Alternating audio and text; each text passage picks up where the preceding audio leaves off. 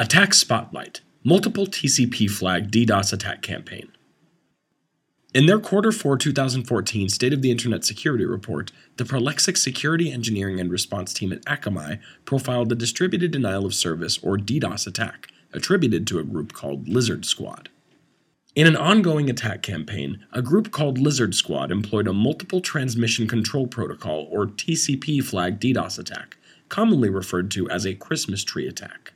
Details of the DDoS attack indicate the ongoing development of DDoS attack tools. While it is not the largest DDoS attack to date, this TCP-Flag DDoS attack would hinder or completely clog most corporate infrastructures. One packet exhibited the most flags set of all the packets. Only an ACK or acknowledgement flag was missing.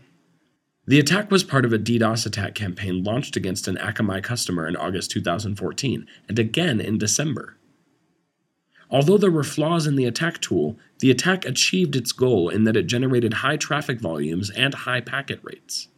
Of course, Akamai scrubbed the malicious traffic, sending only clean traffic to the customer. Christmas tree packets are almost always suspicious. They're designed to take more processing power than usual packets, and thus are commonly used in denial-of-service attacks. They may also be used for malicious reconnaissance to see how a target responds to probes. Although this multiple TCP-Flag DDoS attack seemed to be executed like a SYN flood, there were some differences that suggest the use of a new attack tool and the involvement of DDoS for hire resources. Get all the details about this Christmas tree attack in the Q4 2014 State of the Internet Security Report. It's available from the State of the Internet website at www.stateoftheinternet.com/security reports. That's www.stateoftheinternet.com/security reports.